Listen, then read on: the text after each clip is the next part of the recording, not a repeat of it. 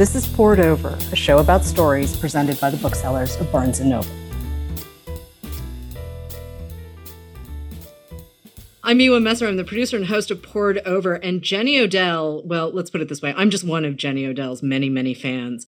If you have read How to Do Nothing, and there were a lot of us that did, and a lot of us who took a lot of what she said to heart, although some people were looking for prescriptive outlines, and we are going to cover a little bit of that because that's not what this book is. Saving Time is the new book. And Jenny's asking us to reimagine how we look at time, reinvent how we look at time. You might even be asking us to rethink time altogether. And it's really great to see you. And I cannot wait for this conversation. So can I ask you, I'm going to steal something from chapter 3. Actually, I'm going to steal the title of the third chapter of Saving Time. Can there be leisure? Yeah, I mean, that is, it's funny that you should mention that it's the title because I changed the title. Oh, wow. Partway through writing it. I think it was something else. And then as I was researching it, I kind of just like ran into this conceptual like quandary and I'm like, can there be leisure? And so that's why the title is Can There Be Leisure? I think like I had to go through several versions of no to get to like a provisional yes. So one way that there can't be leisure is that everything that sort of looks like leisure or feels like leisure is so easily packaged and sold to us. And that's like not a coincidence. Like as I was looking into the history of how like American leisure in particular has been conceived of, it's always had a relationship to consumerism. Mm-hmm. It's sort of like you work at your job for a wage and you pay your wage for the experience of leisure, and that kind of like keeps the wheels turning. Now I think you can see like a really maybe like elaborated version of that on things like Instagram, where like the image of something or the idea of something can so quickly be turned into something that can be sold. I mean, it's like someone had an idea one day, like a meaningful, authentic idea of a human connection, and the next day it's for sale. So it's like that's definitely happening. And I talk in that part of the book about working at Great America, Paramount's Great America, which is a theme park, when I was 18 and 19, doing caricatures. That and growing up in a sort of pretty soulless suburb really kind of oriented me against this idea of like commodified leisure, like almost like Daria-esque like attitude towards like, that's so fake, like I grew up with that, so I'm still like that. So that's one trap you can fall into. And then the other, it's not so much a trap, but it's just like a complication, is that even non-commercial leisure, which I really, in How to Do Nothing, like I talk about the Rose Garden, I was really kind of pointing to those kinds of leisure spaces as being sort of utopian, like it's a place where you can go to be not a customer and not a worker, you can just exist. And I think I still find that ideal very beautiful. But in the history, again, in the US, like of these kinds of spaces, the Rose Garden, for example, was in an area that would have been like de facto white because of redlining. There are a lot of things happening in society that were just also in leisure, right? Or they were like reproduced inside leisure. Like forms of social hierarchy and exclusion were also happening in those spaces. And then there was this like other sort of idea, especially I think in the maybe early 20th century, that like leisure would make a more productive citizen, or like, would prepare men for the army. Like recreation was like this kind of thing that was like a value add to people, to the citizenry. I think that's the point at which I was like, can there be leisure, right? Like, even now it's like trying to, go on vacation or just like have a leisurely moment and at a time when you're so aware of what's happening around that space and in that space. Birding, for example, it's impossible to go birding without thinking about climate change. You just can't. And so I think what I ended up with at the end of that like exploration was maybe leisure isn't this like static category, but rather a little interruption in the kind of like work and refreshment for work. Like an interruption in that allows you to kind of like see outside of that plane of existence. And maybe it's still refreshing, but I think of it as almost more like spiritually refreshing than like being able to go to work energetically on Monday kind of refreshing, which I think, we also need that. But I think that's a different thing. I'm going to grab a piece of language that you use later in the book where you're talking about systems of time. And I'm jumping around a little bit because you have me thinking in so many different directions now because of this book, which I love. But the idea of leisure as a system of time, right? Like not everyone has access necessarily to, certain kinds of leisure, and that we really do need to redefine and change how we think about what leisure can look like, but also how we access it. And you talk about this one book, and you've read so much and put so much research into this book, but yet it flies. It's from like 1925, and it sounds very self-helpy. And dude is just like, don't look out the window. Don't read on cars or buses or trains. And don't look out the window and just stare at other people and relax. And then you can subtract those minutes you spent relaxing from sleep. And I was just like, dude, what? Yeah. I'm doing this all wrong. That book is incredible. I have to give a shout out to the Prelinger Library, which is a small but very powerful community library in San Francisco with amazing volunteer librarians. And one of them knew that I was working on this project, and he pulled that book out for me. And I was just going through it like with just utter like disgust and delight because it's like someone who really admires Taylorism, as many people did at the time, and is like, what if you applied this to your entire life? And actually, no, why haven't you applied this to your entire life? Like he has a speed reading section, like an actual section where he like, it's like one page is like letters and then the next one is words. And, and he's like, okay, time yourself. Yeah. And like, are you thinking efficiently? Like he's like not talking about factors anymore. Like you're talking about your thoughts. That's obviously a very specific way of thinking about time. And it's seductive because I think like, that was what was seductive about Taylorism, and the idea of applying it elsewhere was like you could have total control over something and you could make it run faster and better and more efficiently. And I think, when I'm talking about these interruptions, it's like interrupting that entire way of thinking about time. It's not like having a little break. It's like a big, like, even if it's brief, it feels like a genuine interruption where like time feels different. You feel different. You're kind of like that speck in the universe or something, and then it's like, it always collapses back in after that. This show is going to air really close to your pub date. So would you take a second and explain what Taylorism is for folks who may not have read the book by the time we air this show? Yeah. So Taylorism, it's like a system of organizing work that was originated by Frederick Taylor? I think Am I getting that right? Yeah. Okay. And so that was very early 20th century innovation.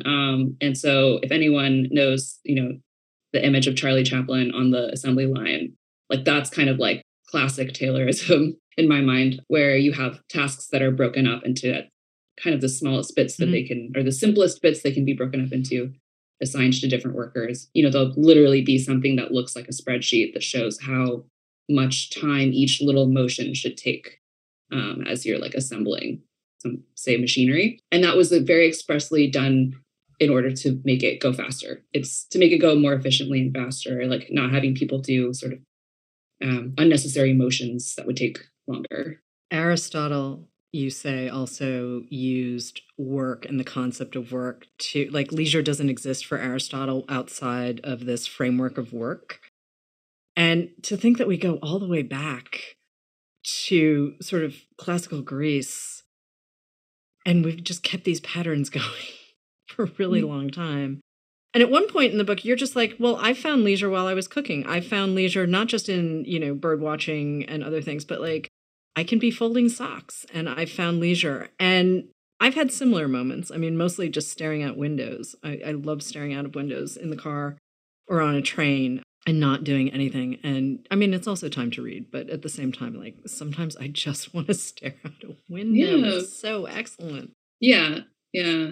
But where else have you found leisure? I mean, you have really connected with the outdoors in a lot of different ways. You're also a visual artist as well as a writer. So how do you define leisure for you?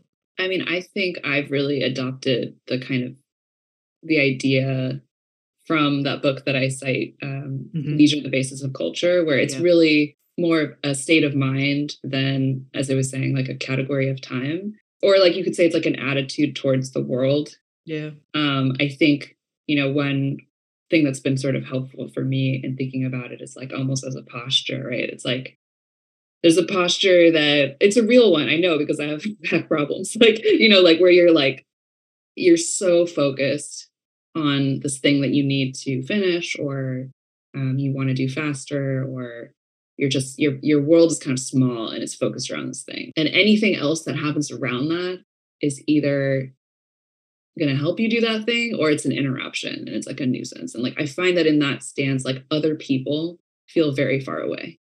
Like they just kind of everything feels very like instrumental and far away. And that's kind of like leaning forward. And then there's like, I think of like leaning back, like sitting back in the chair, I describe, much later in the book, this idea of tiredness, like a tired, Peter Handke, the poet, tiredness that trusts in the world, where you kind of let go of that thing that you were grasping onto so hard. And as a result of letting go, everything else floods back in. Like the rest of the world comes back into your consciousness. And I find that that's often like a very surprising experience, because it's you're letting in what is outside of what you were thinking about a moment before. And so that to me is leisure now. Yeah, no, I totally get that. And also a lack of letting go brings us to nostalgia, right? Like nostalgia in a lot of ways can actually be not great, right? Like it can be a bad thing when you're nostalgic for stuff that either didn't exist or is somehow warped in its ideal or what have you. You talk about how nostalgia can be atemporal and you can lose all sense of time and life and everything else. And it's like that letting go, you need to find those spaces in order to be in the world. And I love that idea. That makes me so happy because it's a very simple idea. And I think it has broken some people's brains because it seems to me so many people have asked you, like, how do I do this? Literally wanting a script, wanting bullet points, wanting like numbered outlines. Yeah, right. And it's like, I don't know. There's no recipe for that. I think part of it though is like, to cut people some slack. Like I think there are like languages for the ways that we talk about things like time. Like in this book, I'm relying on language a lot as a metaphor. We talk about clock time and we think in clock time because we have to live in clock time. With that comes all these ideas like time being standardized and interchangeable and kind of empty, like it gets filled with work or it gets squeezed for value, what have you. And even though that's not like true to our psychological experience of time, like anyone knows that, it's still the way that we think about time a lot of the time. And so you get, other ideas too, like that there's work time and leisure time and that those are like quantifiable categories. And I think it's harder to think about, but also I think more accurate to think of leisure as being something like a state of mind, and also the issue not necessarily being how many numerically, how many hours does someone have in a day? Right. Like we all have 24 hours in a day. Like it's like something that you have, like a resource that you have, and everyone has 24 equal hours. It's a little bit harder and more complicated to acknowledge that anyone's experience of time reflects so many things about their life, right? Like where you are in relationships to various systems of power, how much your time is valued personally or at work, how far away you live from work, is there good public transportation, do you have children, like all of these, really important factors. I think in both those cases, you see something where it's like you want it to be something with categories or numbers or something like that you can grasp onto, but it just isn't, and that's part of why I can't make recommendations on that plane, because like I think that it's like fundamentally misguided.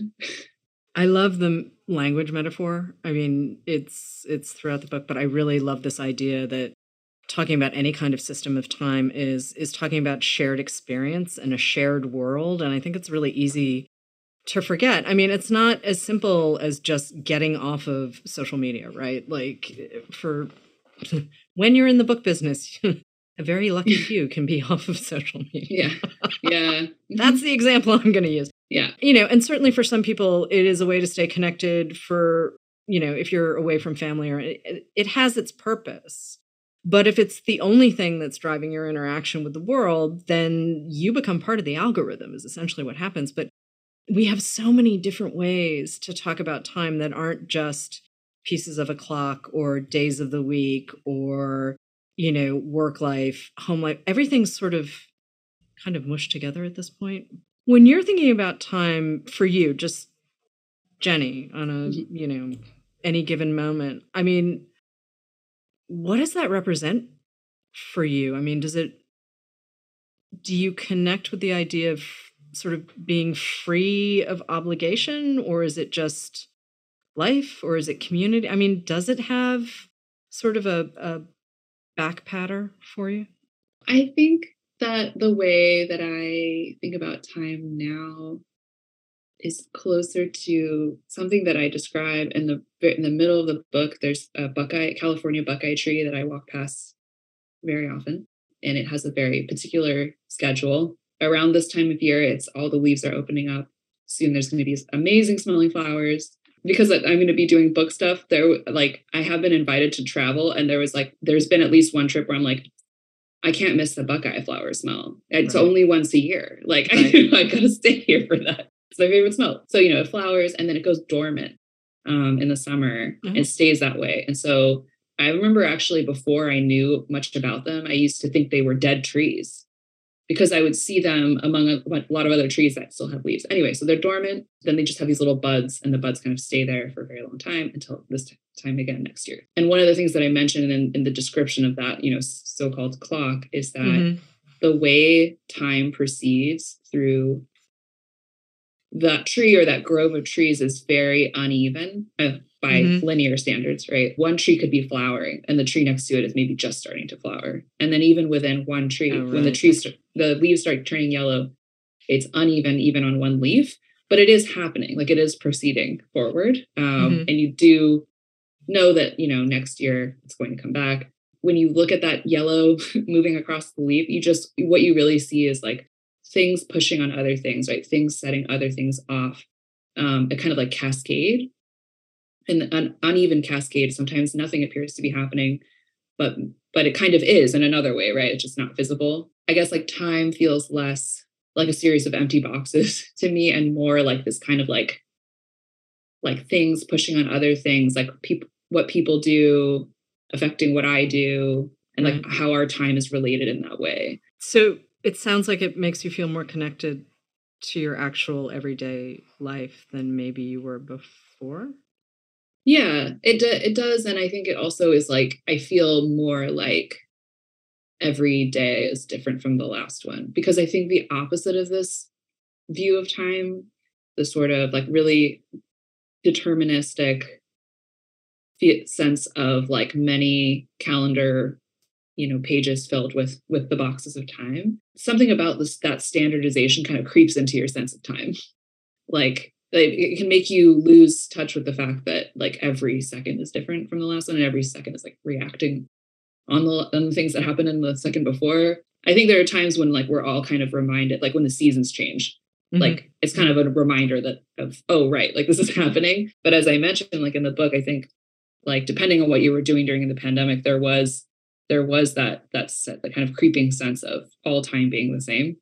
Yeah, I think that was true. For a lot of people. I did not, however, take up baking bread. I had some other stuff on my plate. And pardon the bad pun, but watching people sort of figure out how to structure time, and also figuring it out for myself and whatnot while you're also working, and it just everything got really squishy. My sense of time got really squirrely for a while, and now it's I like going to the office, but also I have cute boots. I like to wear them, and I don't wear shoes in the house. I just don't wear shoes in the house, so I may as well go to the office. But I mean, for instance, I walk to work, and so I have this lovely 20-minute every single day, unless the weather's if the weather's really crazy, I take the subway. And I've done this walk for forever, and I love it. And it just makes me really happy. And going home, same thing. And it's like, I pretty much walk the same path, but, I walk through some buildings and I walk through some parks, and it's just, the city smells different all the time. Sometimes it smells great. And sometimes you're like, oh, I'm in the city. But it makes me love where I am. And I get to do it every day. And it's never this, I don't see the same people.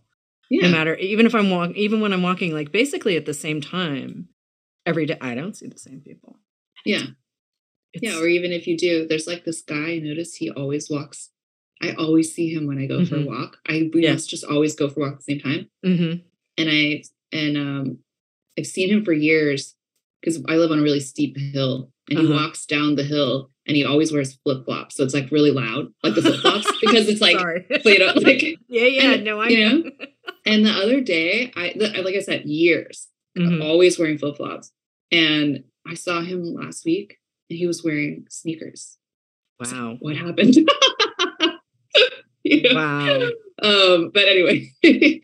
There's just like, that's also like, part of the book is like, I do mention that if you want to sort of if you want to grab a hold of time, this like dynamic sense of time is like, just pick one thing and pay attention to it over time. Like for me, that's the Buckeye tree or this flip-flop guy, like, but if you pick sort of a constant, I didn't actually end up using this in the book, but I learned about this concept of the quadrat, which is like, in like environmental science, like you mark, I don't know what the area is, but you mark off with string like a square on the ground of a study area. Okay. And that just becomes your study area. So you're only sort of observing things happening in that square. Okay. So like the bugs that walk in or the bugs that walk out, or like something sprouts up through a crack in the sidewalk. Yeah. I live in the city. My metaphors are all city-based. Totally. But yeah, I think like that for me has been like another sort of helpful image. Is just the kind of like, right, like the mental framing device, where then you start to notice like, oh, that thing is alive and is like changing, or it's like being reacted upon by the world, like it's eroding, like things are happening. It kind of requires you to make that kind of put that stake in it first. Do you have a favorite liminal space? Like, I love being on planes because, you're in movement and like, it's also like suspended in time. I might be the last person in the world who likes flying. I started flying when I was a tiny person. So like, I am very used to being on planes. Like I can fall asleep like this and the whole thing. But I love that space because, you're going from one place to another, but you don't really have to do anything. I used to take public transportation to Stanford from Oakland, which anyone who's in the Bay Area knows that sounds ridiculous.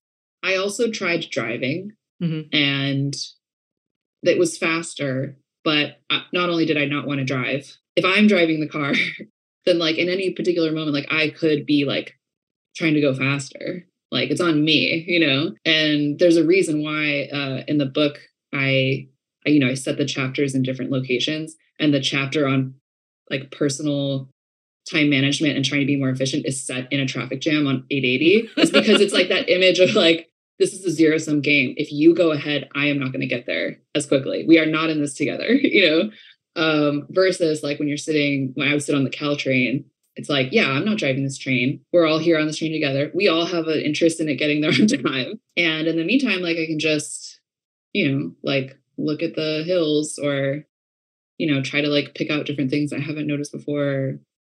Like I'm not on the hook to try to make things go faster. Well, not on the hook to make things go faster, but also you can actually look at what's around you. Like obviously when you're driving. You can't just be like, hey, what's in that window? Or wait, what color was that? What, like, you just can't. You should, you really shouldn't. If you do that while you drive, please stop. But I mean, in terms of like being present and being delighted and being surprised and the sense of serendipity, right? Like for some people, social media has sort of become that serendipity, that sense of discovery. And I mean, I know I'm part of the algorithm. I've carefully curated my experience online, depending on the platform and whatnot. Do I block with abandon on certain platforms? Oh, yes, I do. And I am fine with that. My life is too short. I don't need to see you and your terrible ideas. Like, go away. But then there's other stuff where I'm like, okay, show me all of your cute whatever. But it's still essentially, it's a machine connecting with what it thinks about me. And it's not all that serendipitous. There's a little bit of novelty to it, but it's still ones and zeros and ones and zeros and ones and zeros when you get to the back end. So, I mean, how do you make sure that you're cultivating that sense of delight and surprise and serendipity and fun? I want to say it's like it's an attitude, but also, with the caveat that is informed by other structural things, right? Like the same way that if you're driving the car, you can't look around, right? Like if something is taking up a lot of space in your life or you're in a certain situation, like it's a lot harder to do this. I think just like acknowledging that you could be surprised at all, like versus like going into a situation like you know what everything is. In How to Do Nothing, I talked about Martin Buber, the philosopher, like the concept of I thou versus I it. And I think there's a lot of that also in Saving Time. There's a view of the world that in which everything is a product or like something that could be consumed or it's irrelevant. Right. And it's one or the other. Like the idea of like a person who is really networky and when they talk to you, you can tell that they're already trying to figure out what you can do for them. Like that, but applied to the whole world. Yes. You know, like you're like looking at the whole world and you're like, what can you do for me? Like that is like not a mindset that is willing to be surprised versus the like I thou kind of like, okay, other people's realities are as, you know, deep and complicated as mine. We're all cohabiting in this like space. I don't know what that person's memories or experiences are or ideas or what ideas could come out of our conversation. Like, I don't know what those are. And I should be excited by that. Yeah. There's so much about our culture that encourages being in the first mindset. And so I think it can be hard to maintain that or sort of keep reminding yourself. But it's just like, there is no greater reward to me. Just before this, actually, I was going on like a very quick walk around the block. And there are these birds that I talk about in sometimes cedar waxwings that were my like gateway bird that I saw in 2013 and didn't find out what they were until like 6 years later or something. They're loosely migratory. They move around. They're only in my neighborhood during this part of the year. And they're usually in these big flocks and they make this sound that's like almost like it sounds like it's like on the upper edge of your auditory range. And I usually see them like, you know, pretty far, like they're up in a tree and they're all together. Yep. And I was walking down the sidewalk and I think I was like thinking about something else. I don't know. And I saw, and there were these cedar waxwings in a small tree. So like closer to the ground, like right in front of me. And I was like shocked. And then I just couldn't move. Like I was like there until they left. That felt so unrelated to like anything that I was thinking about before that, you know? And I find that those kinds of encounters, like, you know, they like kind of throw you back on yourself in a way, but they're also, to me, reminders of this kind of understanding of time. Like there are these birds that are following the berries that are fruiting in this pattern, you know, and it's like, that has all been going on this whole time. And I was in my little, you know, whatever. You had a great line too about learning to listen to rocks talk, and I'm still not sure if I fully understand what you were saying, but I like the idea. Like I like because when you're out in the woods, like it's not silent.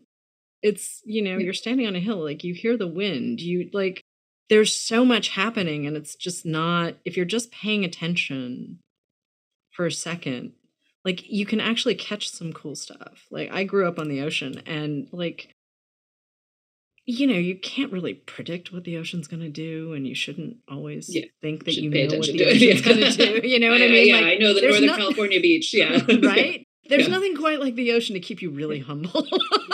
Yes. Really humble and really in perspective. But like, it's so mutable and so changeable, and like, it's never the same from minute to minute. And it's like, you know, I just want to be able to say to people, go stand, you know, on the edge of a body of water anywhere. And again, I fully understand that there are people who can't do that. So this idea of leisure as a state of mind, or being able to find serendipity wherever you can, I think is really delightful, and really, it makes me hopeful for people, because we're living in a really weird moment.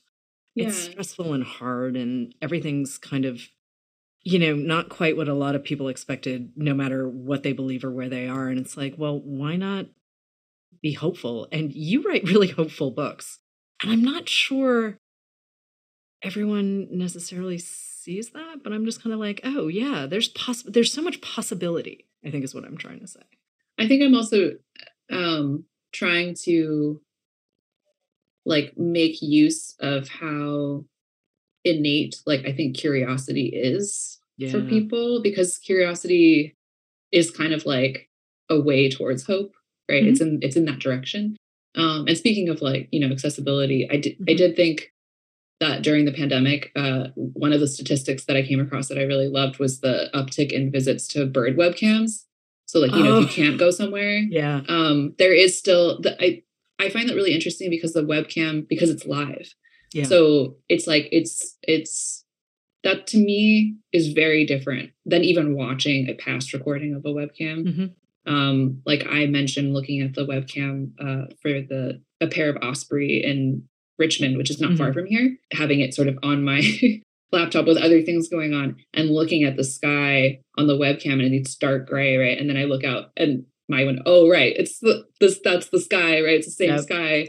But that I was also looking at one of an eagle in Iowa, and then obviously there's a time difference there, right? So the fact that during that time, which was so difficult for so many people, and in which time felt very kind of stultifying, that people did that was a reaction, that a lot of people got into birding, but also a lot more people were looking at these webcams that had always been there and being interested in the activities of these birds. Also, it's the beginning of the pandemic sort of lined up with spring migration, but also nesting. So like, waiting for the eggs to hatch, like it's very easy to get invested in that, When did you start working on Saving Time? Because I know How to Do Nothing came out of remarks you delivered at a conference. It became the first section of that book. And obviously we were all at home after How to Do Nothing came out in hardcover in 19. But I do remember feeling like How to Do Nothing was everywhere. And you were still there was a lot happening for the book. And even though you weren't traveling, that takes a lot of energy to, bounce around and do all that stuff. So when did you conceive of Saving Time, and when did you sort of start putting it all together? Because there's a ton of research that went into this book. Yeah. This is one of those things that it's almost similar to something that I talk about in the conclusion of Saving Time, which is like, when can something properly be said to have happened or have started? Like those debris flows in LA, like they happen after there's a summer fire. So when did it really start? Is it when the rocks are coming down the hill in the winter, or did it start? So like I feel similarly about my process. Like when did it really start? There's actually this funny detail that in How to Do Nothing, I mentioned being in that cabin with no reception. One of the things I was doing in that cabin was I was trying to write a very early outline for a proposal for How to Do Nothing. And I recently came across my notes from that time. And I had it divided into How to Do Nothing in space and How to Do Nothing in time. And I obviously ended up kind of going more in the space direction because of my emphasis on bioregionalism, being more aware of the place that you're in. But there's also an implicit argument already in How to Do Nothing that not all time should be money. So it's kind of like in there, right? But because of that other column, like sometimes I think of this as like the long lost twin of How to Do Nothing. Sometimes also I don't know that something's research until later. Yeah. So I think I was just paying attention to stuff that was related to that. And I think that increased when I was getting, feedback about How to Do Nothing having to do with time, like people sort of encountering those ideas and having this objection about time, like who has time. And so that was just kind of ongoing, like the whole time. And the proposal was actually, most of it was written before the pandemic started. So it's strange, right? Because then it's like, it ended up, some of the things that I think I was thinking about a little bit more abstractly when I wrote the proposal became much more concrete or much more immediate during the pandemic. Yeah, I can see that. I can totally see that. I'm laughing only because when you said long lost twin, I was like, oh, I described the book as siblings in my notes. Oh, yeah. Because they feel like siblings. Like they feel like they feed each other in different ways. And, okay, so a book is a way of capturing time on the page. Like, it does belong more, the novel is, sort of specifically designed to do that. But I love the idea that they sort of, I feel like I can see how Saving Time sort of grew out of How to Do Nothing, but it feels like you've been thinking about this stuff for a really long time. I'm also, when you were the artist in residence at the San Francisco Dump, I'm sorry, I'm blanking on the name of the project, but it's such a great idea.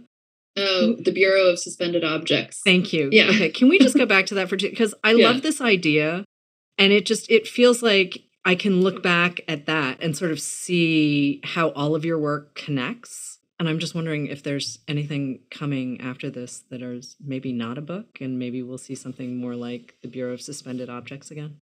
Yeah, I mean, I am just as curious as you are about that, because I am doing a residency right now where it's technically 3 months long, but it's 3 months over 3 years. So you could do like 1 month, 1 year, 1 month the following year. Like it adds up to 3 months over 3 years. Okay. So I did 3 weeks of it already. It's local. It's like near the Santa Cruz Mountains. I am very grateful to them for letting it be extremely open-ended right now, because, you know, you kind of have to give something space before you know what it is. But I know what I'm interested in, which is kind of pursuing some of the questions around geological history that are in Saving Time. But like local expressions of that. I live very close to the San Andreas Fault. Yep. And I am old enough that I remember the 1989 earthquake. Mm-hmm. I remember like feeling it. I had cousins on the Bay Bridge. Yeah. Like literally on the Bay Bridge. It's terrifying. Yeah. This is, they're fine. I just want to be clear. They're fine. They were on the bridge. Yeah. Just I've been sort of looking into more like what made those mountains that I grew up looking at every single day. Like they're just kind of in the background. You can see them. I don't know where that will go. And I don't know what even format that will take. I interviewed Miranda July once. And so I was looking through her, she has kind of like, not a monograph, but a book of all her projects. Yep. And I was looking through that, and somewhere in there, maybe she mentioned it. She said that she would have an idea for a project, and then she would mark like somewhere on the page, like what it would be. Like, is it a book? Is it a performance? Because she does all those things, right? Like, I think I also kind of think a little bit like that, where it's like, I think I have the idea first, and then I just kind of do whatever I need to do for it to make the most sense. That's the only way that I have an MFA. Like I was trained as a visual artist. So it didn't make sense for me to write a book. But I also felt that for me to get my ideas across in that particular instance, it needed to be a book. Okay. As a reader, you needed to write the book. You needed to write the book. Yeah. I had quite a good time with both of them. Can we talk about literary influences for a second? Because I knew this would happen and I knew we'd end up bumping against time, but you talk about Rebecca Solnit. You actually shout out a buddy of mine, Garnet Cadogan. Oh, love that essay. Yeah. Walking While Black is one of my favorite essays. I was so delighted when I saw him shout it out in your book. But who else do you read? Who else has sort of shaped you as a writer? I mean, I think, Robin Wall Kimmerer is someone that I really admire for a lot of reasons. But I mean, just in terms of like writerly influence, like her form of storytelling. It's so easy to read, and it's such a well-constructed story that you don't sort of realize until later, like how profound it was. But so it doesn't feel difficult. It doesn't almost feel as difficult as it should for like what it's doing. So it's like doing, conceptual heavy lifting, but so lyrical at the same time. And so like, that's something that I really admire. I think actually a lot of my influences are not writers. Okay. Let's talk about them too. I taught art for many years, and there are some people that I would always come back to, like Yoko Ono, for example. Yeah. Grapefruit, her collection of I don't really know what to call it. They're not. I guess they're instructions. Let's use that, because I'm kind of like. Yeah. For anyone who hasn't seen them, they're like each page has. I think you could also maybe describe them as poems, but they read like sets of instructions. They tell the reader to do something, and the actual like art piece is you doing it. Yes. So the art piece is not the text on the page. Right. But I think there's one that's like, take a bag of peas with you and leave a pea wherever you go. It's just like, I love that so much. But there's some other ones that are just like, they're just so beautiful. Like you should actually do them, right? Like you should actually sit and imagine things like in the order that she's telling you to. And I think one reason that has been so, that and other projects by, Fluxus, artists in the Fluxus movement around that time have been so influential for me, is that those pieces, they sort of don't call attention to themselves. They feel they feel generous to me. Like, almost like, I don't want to use the word disposable, like in regards to those or my work, but it does sometimes come up to me as like, this is the thing to help you achieve something, some kind of way of seeing the world And it's about that. It's not really about this thing that helped you get there. You know what I mean? It's like I want someone to get to the end of my book and then they go outside, the world looks different, feels different, and that's what it's actually about, not the book, if that makes sense. It totally does. As you were talking, I was thinking, yeah, the world gets bigger. I mean, if we can change the way that we interpret time, right? Like this whole time is money, whatever. If you can change the way you interpret time and the way you break out sort of the value of time, you know, we've talked about leisure, we've talked about experience, we've talked about consumerism, but if you can change those and tweak those ideas, you get to have a bigger world. Yeah. Right. And you get to define it in a new way. And I think that's really groovy. I think that's what art is for. I think that's, right. And it's like, as someone who has been on the receiving end of that, like those are some of my favorite experiences. Like I write in How to Do Nothing about seeing a John Cage piece performed and then going outside into the city that I had lived in for many years at that point and sort of hearing everything for the first time. And it's like, I cannot really imagine anything more than that something could give you. So much of art and writing and poetry and music does that. But I think like I love those Fluxus pieces because they're deceptive. They seem very minimal. And sometimes they're like a little jokey, but they're actually like deeply profound. Yeah. And I think it's great. Yeah. And that also seems like a pretty good place to wrap up because what you've handed us, Jenny Odell, is a lot of possibility. And I'm all for possibility. You know, we all just need a little more possibility right now. Jenny Odell, thank you so much. Saving Time is out now, and so is How to Do Nothing. And if you haven't read that one yet, go get them both. Thank you so much.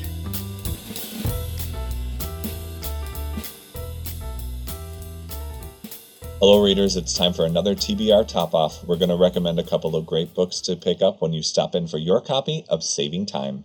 I'm Mark. I'm coming to you from my Barnes & Noble in Cincinnati, and I'm joined by my book buddy, Madison. Hello, Madison. Hello, I'm Madison, joining you from my Barnes & Noble in Los Angeles. So we've got a couple of great books to cover. I'm going to dive right in. I was thinking a lot about Jenny Odell and the way that she really helps promote leisure time in a way that doesn't feel too fluffy, if that makes sense. She's very poignant in the way that she talks about these things. And it made me think of a book that came out not too long ago called Do Nothing by Celeste Headlee. This is a book that touches on the roots of this American phenomenon that we have to be as productive as possible in order to show our worth. I think Celeste helps argue that point that maybe overworking is not a sign of worth, that perhaps it is actually doing the opposite, that when you are spreading yourself too thin, then you're actually ruining the productivity that you claim to own for yourself. So Headlee looks at things like Puritanism, capitalism as driving forces to drive us into a frenzy. And I think the ever-increasing emphasis on efficiency and productivity, it bleeds into our personal lives. And I think the boundaries between your work life and your actual living home life gets blurred pretty easily. And again, just makes us ultimately less productive than we thought we were going to be. Headlee asserts the importance of leisure, of course, human connection without the use of social media, just like a face-to-face conversation perhaps, or maybe even a phone call, and downtime. And she just urges us to trust our human instincts and give some time to ourselves, that not only have we earned it, but it will make us more productive in the long run. So that is Do Nothing by Celeste Headlee. Madison, what do you have for us? So when I was thinking of books to recommend, I was really stuck on the concept of time. I think when we talk about time, it's so interesting, which is why I chose Still Pictures by Janet Malcolm, because she pairs pictures within this memoir and what is a picture other than a moment captured in time. So what I love about this memoir is that she takes moments in her life, like just a quick snapshot of a picture. It can be leisurely, it can be an important photo. We all have photos in our life. But she creates it into a story. So you take this picture and you watch her go deeper. Through her photography, you see her, how she came from Europe and is now in New York, and there's still that constant tug. You see her life as a young woman, growing, first loves, all of these moments that she has captured in time and then has created into this eloquent memoir that just shows that even when you have those like tiny moments, they are filled with so much memory and so much sadness, love, angst, hatred, what have you. Pictures can capture anything, which is why I love when authors pair a different medium with their writing, because words also conduct a moment in time, but so do these still pictures. So when I was thinking of a book to recommend, I was really stuck on that concept of time and how pictures really capture that, which is why I chose Still Pictures by Janet Malcolm. Fantastic. That's a great memoir. And it reminds me a little bit of Patti Smith's new book, where she just is doing snapshots and little pieces of her life that I think make up just this beautiful tapestry. So nice choice, as usual. Well, that is all we have for today. Thanks so much for tuning in to Poured Over. Please make sure to give us a rating and subscribe so you never miss an episode. You can also follow us on our socials at Barnes & Noble. I'm Mark. You can follow my home store at BN Westchester. And I'm Madison. You can follow my store at BN Events Grove. Thanks for tuning in, everybody. Happy reading. Bye. Happy reading. Bye-bye.